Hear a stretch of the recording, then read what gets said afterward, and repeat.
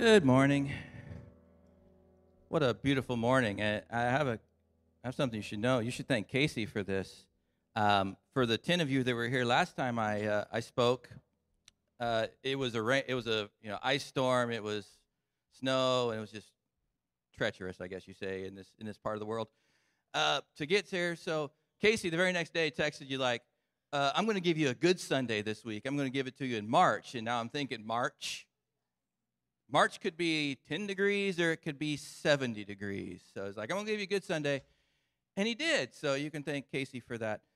But I guess I do have to have you out here at a certain time today for a certain game or something, I guess. But I'll do my best.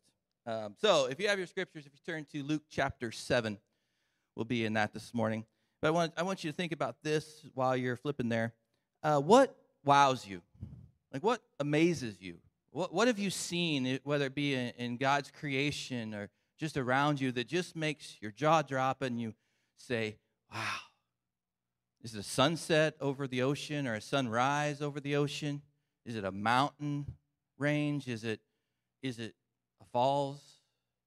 Is it just spring colors coming back to life every spring? What is it that wows you? Now, we know that wows can be bad too, right? You could be wow in a good way, and you could be wowed in a bad way. And think about that. What are some things that wow you in a bad way, that amaze you how bad things are, like a natural disaster or a wreck you come upon or something like that? But again, so there's like all these different ways to be wowed, because you can be wowed by things, by seeing things. You can be wowed in a good way, in a bad way. But people also wow us, right? Both in a good way and a bad way. Somebody does something for you really nice that you were completely unexpectedly, and you just go, wow, that was so nice. And it sticks with you for a long time. You're just amazed by the generosity and the love that person showed for you. But then again, they're wowed on the other side too. Like if you look on Facebook, wow, I can't believe somebody put that on there. Or, wow, I can't believe they said that. Or if they wrote on your walls, kids, wow, I can't believe they did that, right? So you can be wowed in a good way and a bad way. One thing sticks in my mind as I was thinking about this, and this was just a normal weekday. The boys were younger. I think Josh had to been like maybe 12 or 11 at the most. And we came home one night from work, and they had prepared a date night dinner for us. They had a table all fancy and everything, and we got home, and they were preparing. I can't remember what they prepared. But they made the dinner. What was even more wowing is they cleaned it up. I mean, that right there, you need to put that on the calendar. But they made us get into fancy clothes, so I had a polo and khakis from work, and so I went in and put on a necktie just around my polo, and Amy had to go put on something fancy too, and they fed us and took care of us, and we were just like, wow, they do some good things. Kidding, they do a lot of good things. But people wow us, right, in a good and a bad way. Last time I was up here, I talked about how Jesus shed tears or cried 2 times in Scripture. And apparently I'm on an emotional thing with Jesus, because today I'm going to talk about 2 times that he was wowed, or that he was amazed, Scripture says. And I argued, if you were here, listen to the sermon online about Lazarus being raised from the dead when Jesus cried, I argued that the 2 times that Jesus shed tears or cried was for the same reason. That's the people that he was directly relating to at that time did not understand who he really was. They didn't grasp who Jesus was, and I think Jesus was frustrated with that, and he was partly probably angry with that, and he was just sort of beyond emotion, that he just couldn't believe that he'd poured into these people and they just couldn't see. This time, when Jesus says that he was marveled or he was amazed 2 times, they're actually opposites. This time in Luke chapter 7, I want to read this for you. This is the first time that Jesus was wowed in a good way. So, if you have scriptures, Luke chapter 7, and I think I'm in the ESV, if you have that. When Jesus had finished saying all of this to the people who were listening, he entered Capernaum. There a centurion's servant, whom his master valued highly, was sick and about to die. The centurion heard of Jesus and sent some of the elders to the Jews to him, asking him to come heal his servant. When they came to Jesus, they pleaded earnestly with him, This man deserves to have you in this, to do this, because he loves our nation and has built our synagogue." So Jesus went with him. He was not far from the house when a centurion sent friends to say to him, "Lord, don't trouble yourself, for I do not deserve to have you come under my roof. That is why I do not even consider myself worthy to come to you. But say the word, and my servant will be healed. For I myself am a man under authority, with soldiers under me. I tell this one, go, and he goes, and I tell that one, come, and he comes. I say to my servant, do this, and he does it." When Jesus heard this, he was amazed at him, and turning to the crowd, follow him, he said, "I tell you, I have not found such great faith even in Israel." Then the men who had been sent returned to the house and found the servant well. Interesting fact, this is actually found in another passage in Matthew chapter 8, I believe, and they are very similar stories, but there's one difference in it. It does not change the story whatsoever. Luke's point when writing his letter was to give an orderly, accurate account of the event. Matthew's purpose is to convince Jews that Jesus was the Messiah. So they're writing for two different purposes. It doesn't mean the story is different. It just means they're written from different perspectives for different reasons. But the interesting thing is, both instances, you see that Jesus never actually got to the house to heal the servant. Now, Matthew says that the centurion himself came. Luke says that the centurion himself didn't feel worthy to come to Jesus, so he sent friends to speak on his behalf. Both times. First time he sent the Jewish leaders. The second time he sent his friends. But neither of those accounts, Jesus actually was in the house with that servant when he healed him. The centurion, if you're familiar with Roman culture or the Bible times, Israel was under Rome's command, and pretty much the people of Jesus' time, Jews, were under the command of the Romans soldiers that were around. Jesus had said on the Sermon on the Mount, if you are called to take on a backpack 1 mile, go the extra mile, go 2 miles. That was in reference to a Roman soldier being able to grab a Jew at any time and say, "Here, carry my stuff." And as you can imagine, Roman soldiers, not Jews, would take advantage of that. They would oppress Jews, Jewish men. You can only imagine how it would go. But something is different about this centurion.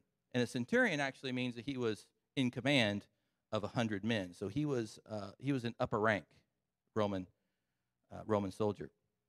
And so he understood authority. But he wasn't a Jew. He knew nothing about the Old Testament, only of what the Jews in that area of Capernaum told him. And there's a whole nother story that we could outline just talking about the centurion and his integrity, because you see, when the Jewish leaders came to Jesus, they said, "This man deserves it. He's done a lot for us. He helped us build the synagogue." So you can imagine the centurion as being a compassionate, kind, caring man with great integrity to be on the good side of the Jewish leaders.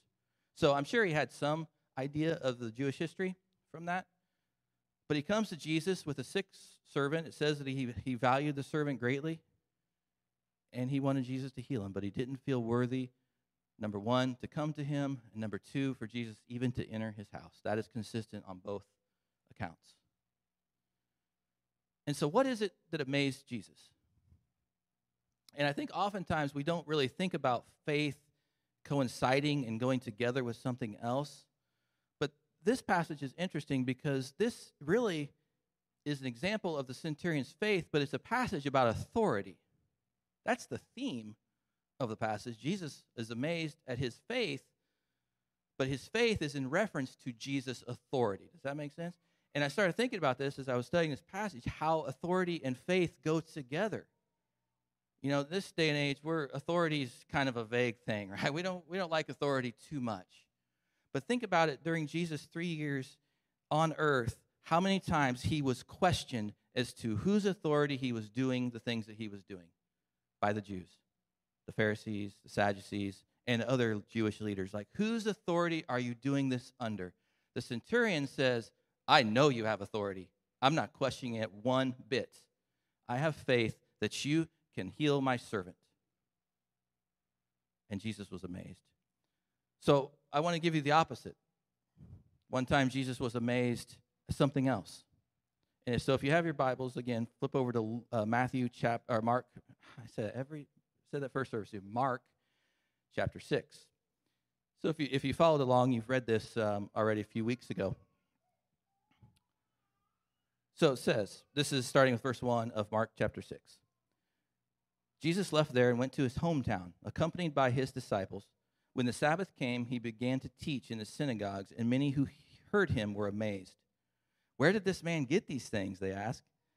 With what wisdom has he been given? What are these remarkable miracles he is performing? Isn't this the carpenter? Isn't this Mary's son?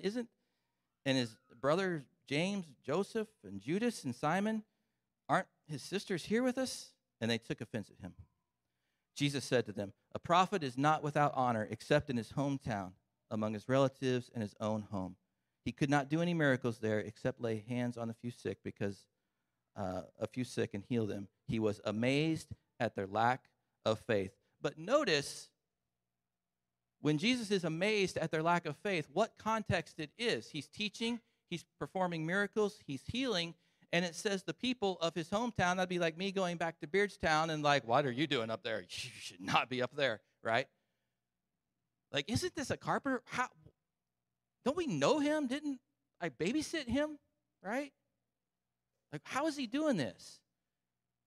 And now, an interesting thing, I have to put a disclaimer on here because if there's one thing that drives me crazy, it's when people put negative reactions to God. God can't do something. God needs something. God has to do something. And if you see right here, it's very tricky because it says Jesus couldn't perform miracles.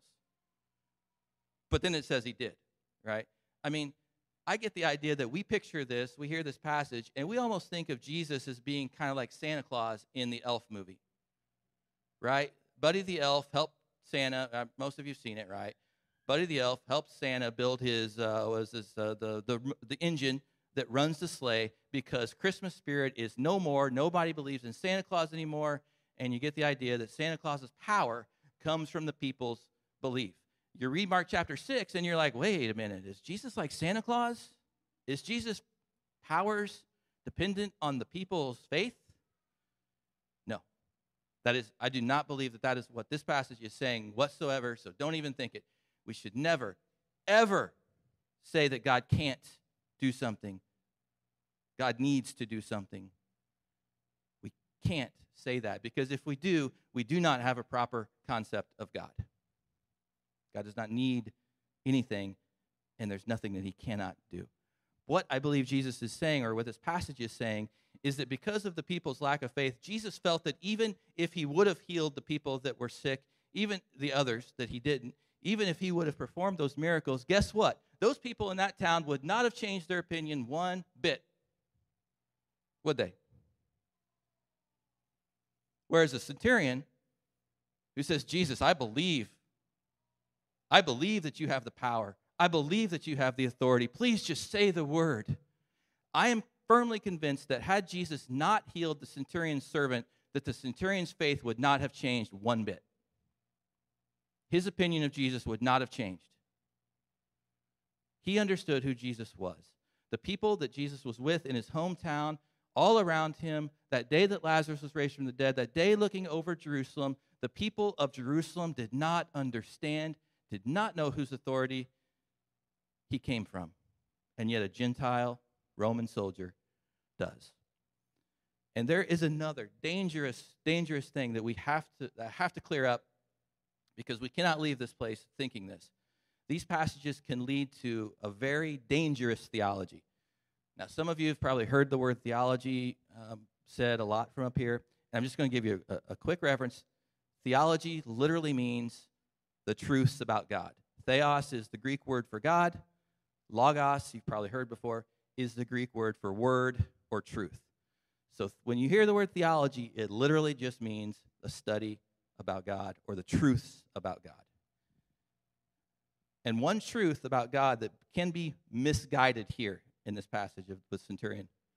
So what you're saying is, the more faith I have, the more miracles I get, right? I don't even have to have Jesus come to my house, right? I can have more faith, and Jesus is going to give me whatever I want. Because I got a list. I got a list of needs. I got a list of wants. And it depends on which day, which list I choose from when I pray. So are you saying to me by reading Luke chapter 7 that Jesus is saying the more faith you have, the more miracles you receive? And I'm not saying that. The scripture is not saying that. Jesus performed miracles during his ministry for a specific purpose. That is to show the people his authority. Back to the authority word. Think about it. Jesus changed water into wine. He calmed the storm. He had power and authority over the elements, over nature. He healed the sick. He healed the demon-possessed. He had authority over illness. He had the authority over demons.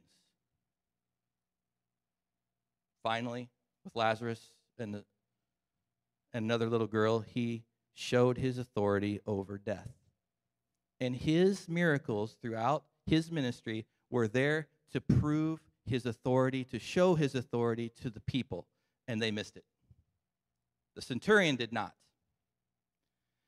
And so we cannot think that just because we have more faith, just because we pray the right prayer, because we do the right thing, that God's going to give us everything that we want. I believe that we have a problem this day and age, the last day and age, the day and age before that, for 2,000 years, is that we are more concerned with Jesus wowing us, showing us something new, doing something else for us to wow us, than we are concerned about doing what he's called us to do, showing our faith in his authority, and thereby wowing him. We are like the people that followed Jesus in his day. We're just looking for a show. I got a list. I need them. I need that stuff. I want that stuff. But that's not what this passage is saying at all. It's saying that this man understood the authority of Jesus. And he understood that he didn't need to do anything but say the word. And a question, sometimes we come to church, sometimes we go to big gatherings like CIY or IF or Promise Keepers back in the day, Iron Sharpens Iron back in the day. We go to the Passion Conference, things like that, and we sing these really cool songs, and we sing these, and we feel moved emotionally. We're like, God, show us your glory. God, we want to see you. God, Holy Spirit, you're welcome here. Stir among us. All of these things that we say in passion, like, oh, I got so much out of worship today.